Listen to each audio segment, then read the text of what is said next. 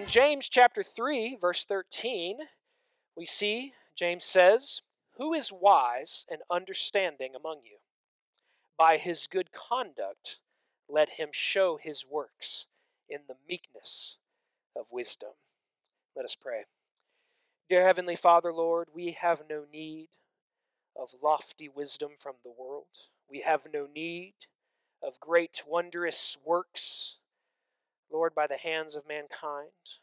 All pales in comparison to the wisdom of God, the Scripture revealed, and the will of our Father that is so clearly defined before us. Lord, true meekness, Lord, is not, Lord, berating ourselves. It is not groveling on the ground. True meekness is knowing that God has the answers. Lord, not I, not others. My Father, who created me and loves me and has a place for me in his kingdom, knows the right answer. Lord, why would I go anywhere else? Why would I let the pride puff itself up in my heart? Lord, when the answers to righteousness are so readily accessible in this word. Lord, let us today explore meekness, Lord, in the contrast of the world's wisdom. Let us fully understand now that to be meek, Lord, is my strength. To be humble is a power given to me by the Holy Spirit. And to be right before God is to humble myself and worship his greatness. We thank you, and in your name we pray. Amen. Amen. He begins by asking, "Who is wise and understanding among you?" A common tactic of the Jewish teachers would be to have them sit around them and ask them questions and have them respond to gauge the level of learning that had been effective. So James asks this in the letter, who is wise? Think to yourself right now, who is a wise person that you would go to about a spiritual question? For me, there's no question about it, and I'm not saying this to puff him up, but I would go to Dennis Bastow right now. Right? Just yesterday, watching him drag limbs as he's expounding the heartbeat that God causes, right? Wisdom just pouring out of him. Who is wise? The word wise is defined by biblical scholars as one with moral insight and skill in practical issues. So the moral insight to what is good and the skill to apply it to the life.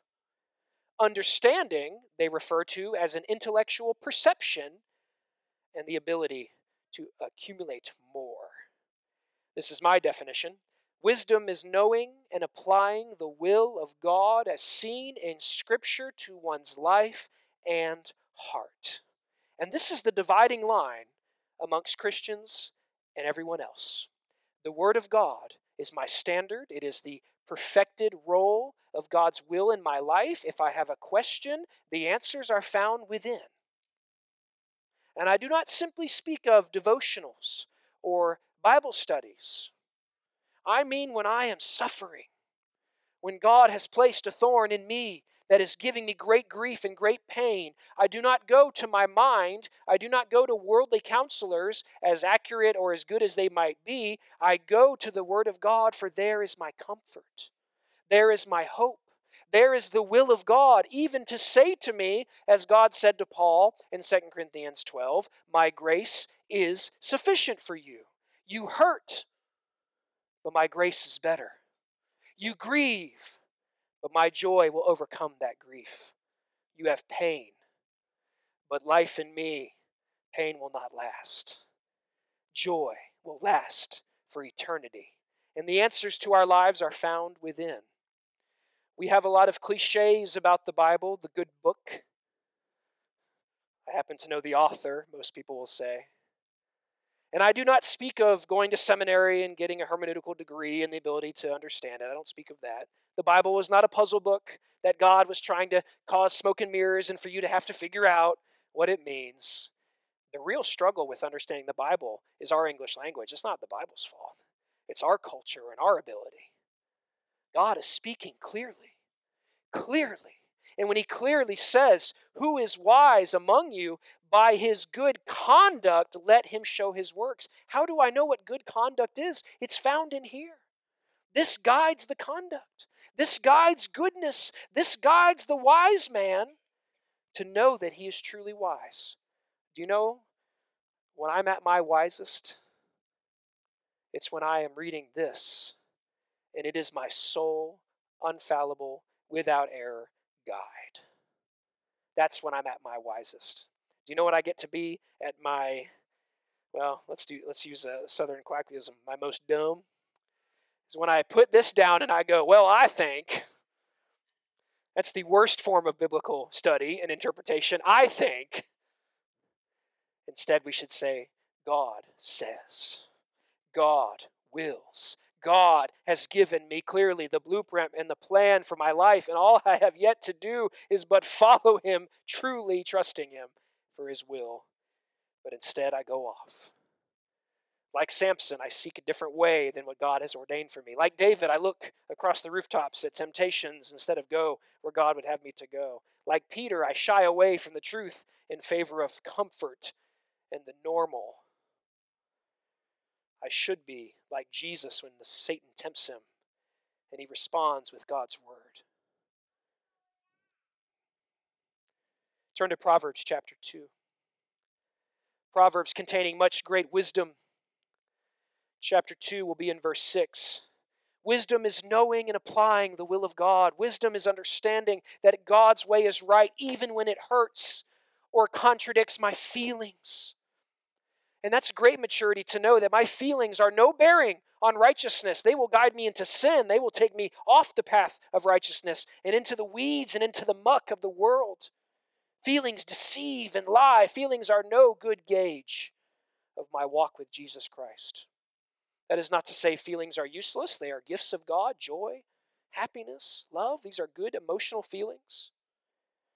But when your feelings outweigh the wisdom of God, you truly are in a dangerous place. Proverbs chapter 2, verse 6. For the Lord gives wisdom. The Lord gives wisdom.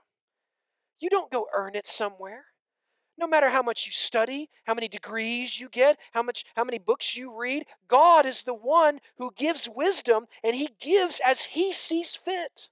That's why we can look at people and say things like, wow, you're wise beyond your years. Because who has given them that wisdom? God has, if it's true. God's the one who gives wisdom. You don't get it from men. You don't go to peers to find out if you're wise with God. God will show you. The Holy Spirit is the guide, not just the comforter, but the guide into the righteousness of God. It's the Lord giving you wisdom. Think about Solomon. Scripture says there was none wiser, nor would there ever be. And yet Solomon even fell into grievous sin by marrying so many wives and allowing these pagan gods and idols to be brought into his kingdom. And he worshiped them instead of the one true God. He was the wisest, and yet he fell. Why? Because he looked away from the will of God. He looked away from the words of God. He looked away from the highway of holiness and instead to false idols. And it's so easy to condemn the one who has a physical false idol in their house that they bow to and worship, right? That's an easy thing to judge and correct. But how many of us have that idol in some other form? And we bow to it when it's not so easy to see that we're doing it. The drive to produce at work could even be an idol that's so easy to fall into. Wanting our children to be right so much that we move them away from the principles of Scripture into our desires for their lives could be an idol. The Lord gives wisdom. From his mouth come knowledge and understanding. And he learned it from no one. He gained it nowhere. It comes from within his very nature as divine, that he has the knowledge and the understanding that we need. Think about the phrase, be right. We all want to be right. We want to know that we're right. We want to tell others that we are right. But what's the standard for me being right? There's a great little cartoon that floats around social media, but it has a good application. It's the number 6, and both men are looking at it from different directions, and from the one man's point of view, it looks like a 9. And the whole point of the meme is if you come look at it from the other's perspective, you'll change yours. But which is it? Is it a 6 or a 9? God, in his divine wisdom and power and nature as God, will determine whether it is a 6 or a 9 and say so clearly. Like when he labeled 666. That is not 999. God decides. Verse 7, he stores up sound wisdom for the upright, those who have rejected the pride of the world, who have rejected the wisdom of the world, who are walking upright for him, toward him. He has given sound wisdom. He's storing it up for them. He is a shield to those who walk in integrity, because the world hates integrity. The world hates accountability. The world wants destruction of godly leaders and godly people more than anything else. And God will be a shield for you in that moment. His shield is his word. The flaming darts of the wicked one cannot penetrate this word. But when we put it down and we come up with our argument and we say, hey, I can take the devil on because I got a pretty good thought about this, you'll fall. You will fall. But when God is your shield, Jesus, when he responded to Satan, used God as his shield when he quoted the scripture and said, not so, Satan. The Lord has said, and so should we. We walk in integrity, verse 8, guarding the paths of justice and watching over the ways of his saints. Guarding the paths of justice. How unjust does our world feel today? How much sin and grievous error seems to go on, seems to be celebrated, seems to be loved by the world. How often does it go on within God's church? Far too many, puffing up with pride and claiming works of righteousness of their own doing, instead of rightly giving the credit and the glory to God the Father. How many have said, I got so-and-so saved? This is a wrong phrase. Instead, we should say, God used me as the vessel of the gospel to witness to them, and Jesus Christ did the saving. Jesus Christ does the saving. What did Paul say he was? A clay pot. And a cracked one at that. I can't imagine how cracked I am. But God holds me together for his glory. He guards the paths of justice. And how much injustice is God going to correct in eternity? All of it. On that final judgment day, when he separates the sheep from the goats, and he says to those who rejected his gospel, who hated his works of righteousness, who loved evil, depart from me, I never knew you. Think about Matthew 7. The ones who stand before God and say, Lord, we casted out demons in your name.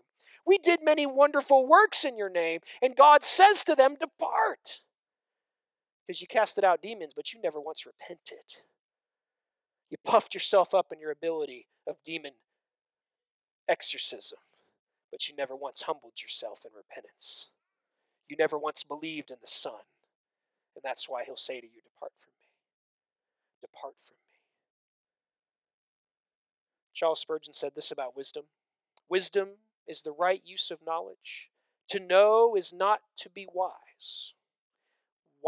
Many men know a great deal and are all the greater fools for it. It's a dangerous thing, a man with knowledge, but without wisdom. There is no fool so great as a fool and a knowing fool. But to know how to use knowledge is to have wisdom. God guards the paths of justice, and he watches over the way of his saints. God is watching over you. The same way you would watch over your little child or grandchild with their hand in yours. Walking along the path, and suddenly the edge of the path becomes steep and rocks jagged below. You would not let that little child stray very far, nor would you ever let them fall down the ravine. God is walking with you. And you walk a very narrow road through this world, and there are jagged rocks of destruction on either side. God holds your hand. He will not let go. John chapter 10. If you're in the hand of God, who can take you out? No one. No one. Wisdom is knowing the will of God, but wisdom is applying the will of God. How can I apply verse 8 here of Proverbs 2? See, knowledge is paths of justice, and justice has to be done. But wisdom is knowing that God is the one who completes that justice. I am not the judge. The Lord is. I don't want to be a knowing fool. I'm too much of a fool already in the flesh. Instead, I desire to be wise in the Spirit. James goes on. When he asks this question, who is wise and understanding, he gives a qualifier. By his good conduct. By his good conduct. If you would, turn to 1 Peter chapter 1. Good conduct is the mark of a true believer, and God's wisdom is worked out in the life of the true Christian in their attempts to do good conduct. Now, good conduct is not going to lead to salvation, it leads out of salvation. You do not behave well and enter the kingdom of heaven. You behave well because you are entering the kingdom of heaven. J. Ronald Blue said in his commentary, "Here is an original show and tell. Wisdom is not measured by degrees, but by deeds. It is not a matter of acquiring truth in lectures, but applying truth to life." Class and lab, we do not graduate by learning in the classroom alone. We must go out and apply the knowledge and cause a change in our world. That's what Jesus did. Jesus did not come down and gather the disciples and give them the new revelation, the new covenant, the New Testament, and then ascend on up into heaven and say, "All right, fellas, have a good time, get it figured out. I'll be back fairly soon." No, Jesus caused real effective change. How? Because he bled on that tree. He died on that cross and said to the Father, "It is finished." Application of real wisdom. 1 Peter chapter 1, look at verse 13. This is how Christians apply themselves in good conduct. "Therefore, preparing your minds for action and being sober-minded." So let's pause there. What is the action that I'm about to do? Paul called it spiritual warfare. He said we don't fight with earthly hands, but against spiritual powers of darkness. We are in spiritual warfare now against the wicked ones of darkness. They're coming against God's church. They're seeking to destroy her. And we who are wise and mature are warriors against this darkness. And what are our weapons? It's my knees in the prayer closet, my Bible open, my heart open to God. Prepare yourselves for action. War is coming. War is here. There is no greater struggle. No matter how bad the economy gets, no matter how bad the government gets, no matter how physically bad it gets for believers in this country, the war spiritually is already here, and it's the more important one. It's now that Satan is devouring. It's now that the demons are possessing. It's now that the hosts of hell are rising against God's church. And what are we to do? Cower? Say it's not my ministry? Someone else should go? Each individual believer is called to stand against this. And so many of you do it now, and I want to encourage you. What's the best way to stand against it, you might ask? Keep living the fruitful Christian witness you're doing right now. Keep teaching, keep discipling, keep showing the world what it means to follow Christ. See, the biggest thing the devil wants you to do is stop. Stop. But you must not, Christian. Prepare your minds for action. Be sober-minded. This is not about drunkenness here. This is not about consumption of alcohol here. Sober-minded is ready and alert and willing to get the job done. It's the same way when you're at work, you are on versus being at home. Well, we're always called to be sober-minded, ready to get the job done. We set our hope fully. Fully is a tricky little word there, because so often we hold it back. We hold the little things back that we're nervous about or we're scared or we don't want maybe God to take exactly yet because we don't feel like we're done with it. We don't do that. We set it fully on the grace that will be brought to you at the revelation of Jesus Christ as obedient children. Obedient children. The way that we want our children and grandchildren to act is the way that God wants us to act to Him. Not back-talking everything His Word says, not running away at the first sign of work and discipline. As obedient children, do not be conformed. Don't change to the passions of your former ignorance. And what's the former ignorance? Before I was saved, I lived my life as an affront to God. I danced before Him in wickedness. I declared my greatness over His lordship. And I'm so glad that I was ignorant of these things. For God came and corrected. God came and learned me. He gave me wisdom. He showed me what was right. And I should not fall back into this. We should not be conformed to passions of ourselves. Simply put, we don't end up looking more like the world after you follow Christ. You end up looking more like Jesus. Ready to love, ready to forgive, ready to flip a table or two if necessary to bring people into the kingdom. Verse 15, as He who called you is holy, you also be holy in all your conduct. This is good conduct, is holiness. The word holy means set apart, sanctified, dignified, glorified, justified. It is the very thing God is and I am not. I'm not holy on my own. Apart from Jesus and the presence of the Holy Spirit and God's will, I have no holiness. I can gain none. I can create none.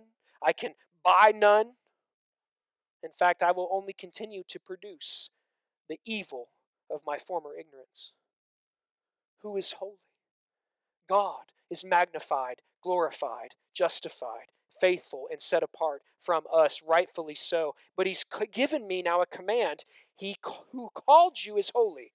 He is holy. You also be holy in all your conduct. Notice there that He didn't say, try really hard. Do it most of the time. Just do it half and that'll be good enough. No, be holy, be sanctified, be set apart in all of your conduct. We shouldn't have to declare to the world all the time our Christianity. Our conduct should be so holy and different that they should know just by interacting with us. My grandfather, the chaplain to motorcycle gangs, says this. He said, if you spend 3 days with somebody and they don't know that you're a Christian, you're probably not. And he's being generous. 3 days. Because that's enough time where some prayer was supposed to happen. Some worship of God was supposed to happen. Within 3 days, some trouble has arisen, and trusting in God's will is going on. And if they don't know you're a Christian in 3 days, you're probably not. Now, that's not a end-all, be-all. Just my grandfather. You might get sick for 3 days and be in bed, But it is true. It is true. If they don't know you're a believer, why? Because the command here is to be holy and set apart. Since it is written, you shall be holy, for I am holy. Now, why is this? Why am I changed and becoming more holy? Because He is holy. Because He's changing me to be like Him. Peter warns against being conformed to the former passions, the former sins. And it's easy to be conformed to that because that's what I am. I'm prideful and selfish and evil. And I can fall right back into that with no time and no preparation and no work. I can do it immediately. But He who is holy, who's making me like Him, has called me to be like Him in this holiness. Simply put, the closer I get to Jesus, the more I should resemble Jesus. The closer I get to God, the more I should look like God. The closer I draw to the Spirit, the more I should act like the Spirit. And what does God do? He is righteous. He is holy. He is perfect. And He never, ever sins. One day I'm going to be like that. You know what's so great about heaven to me? Even while I was worshiping down here, trying to get my fleshly mind in a full state of thinking only about God, the sermon I'm preaching to you right now was floating into my thoughts, reminding me about point number 3, quote number 2. And that's not going to happen in heaven. Tomorrow's work that's in your minds right now, that will not happen in heaven. That situation you have physically, that diagnosis that's going on, that will not happen in heaven. That loved one that you're hurting for, that will not happen in heaven. Nothing will distract from the worship and holiness of being with God. Christians, we prepare for action. We do not fall back into the same passions of sin. We instead live in the holiness of God. Holiness is the goal of wisdom and good conduct. I don't be good just because God tells me to.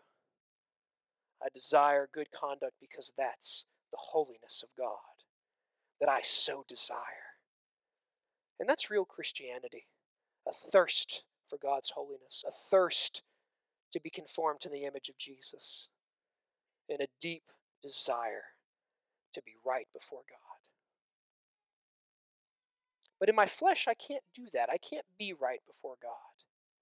So who is? Who is right in the presence of God?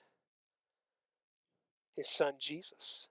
And who said he covers me with his sacrificial atoning blood? We stand before God splattered in the crucified blood of our Lord, covered in his sacrifice, covered in his atonement on the cross. And that's why God can say to us, well done, my good and faithful servant, singular, not plural, because who's the good servant? Jesus. See how the entire Bible circles back to Jesus in every way? God in every way wrote his book to glorify the Son. And in every way, our lives should be the same way. Everything about me should circle back to Christ. But let's move on. James, in verse 13, says that we should show good conduct in the meekness of wisdom. And that's actually what the sermon is about today, is meekness. I have one point here that I want to elaborate on. Meekness is not a weakness.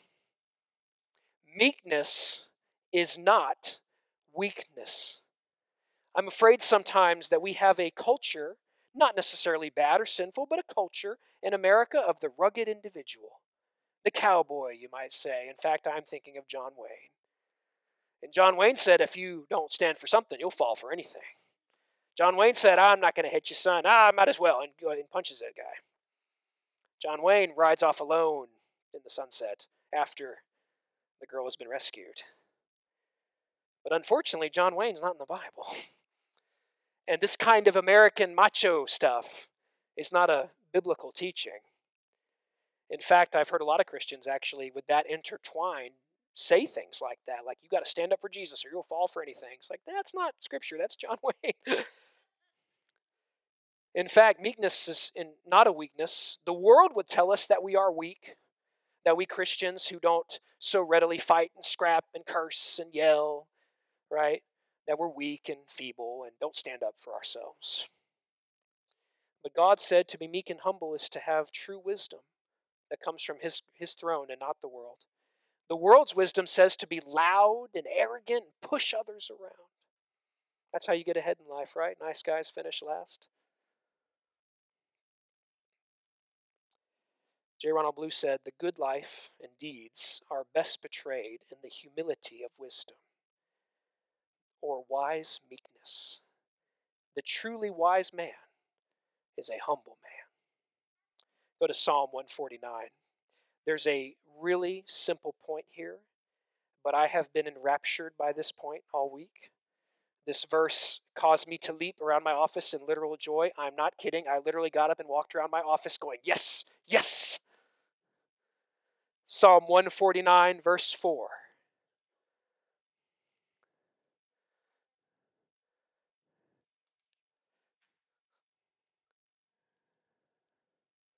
"149:4.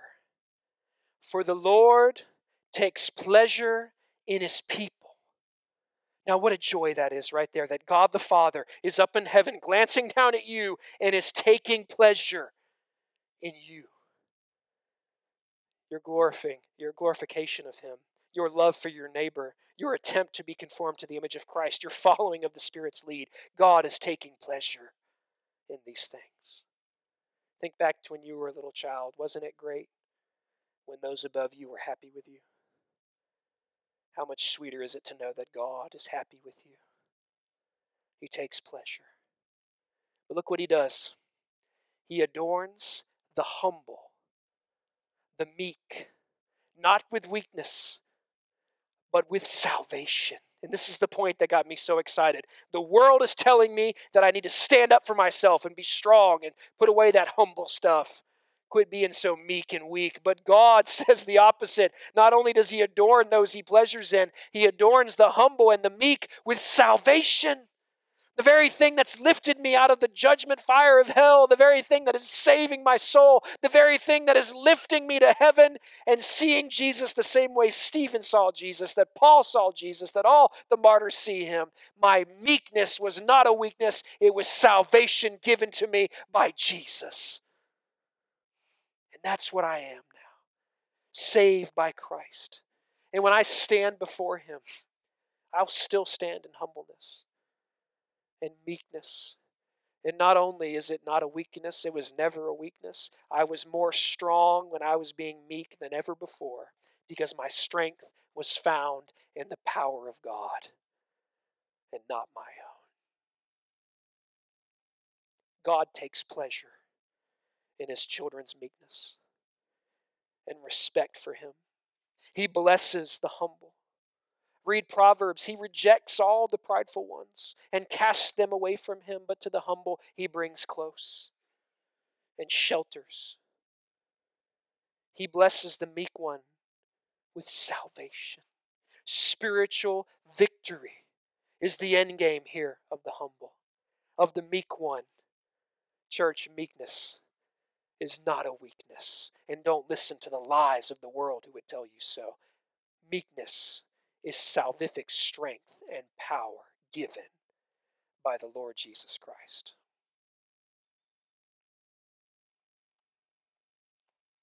I think that's enough. Dear Lord Jesus, I humbly thank You that my meekness is not a weakness today. The world would look at me and call me weak and feeble and afraid. But instead, Lord, I stand in the very opposite of fear. I stand in faith. I stand in the very opposite, Lord, of weakness, but the strength of salvation given to me by my humble repentance and belief in the Lord Jesus Christ. He, Lord, He is the Holy One. And to humble myself before Him now, to prostrate myself before Him, Lord, is my good and desirable service. This word guides me so and leads me to understand fully that it is not I who have the right answers. It is not I who is wise. It is not I who is strong, but it is my God, my Creator, the one who wrote the book. Lord, and He's not some far distant Creator of old. Lord, He is close to me. He is personally invested in me. He gave His Spirit within my heart to comfort me, His Son to die for my sins. And He gave His own presence. One day He'll complete by bringing that church home. And all of God's people will stand around the throne singing, Holy, Holy, Holy. And they'll sing for all eternity. And never once again will sin enter our minds. Never once again will we face an earthly struggle. Never once again will pain rob us of the joy of being with God our Father.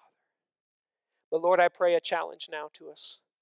Let us not walk out of here today, Lord, continuing to agree with the world's definition of strong. Let me instead remember the word, Lord, that the meek one, the humble one, the one who bows in honor and awe before You, Lord, this is the one whom salvation has given. Meekness is not a weakness. Lord, meekness is my strength. For in my meekness I glorify you. And all God's people who do as well say, Amen.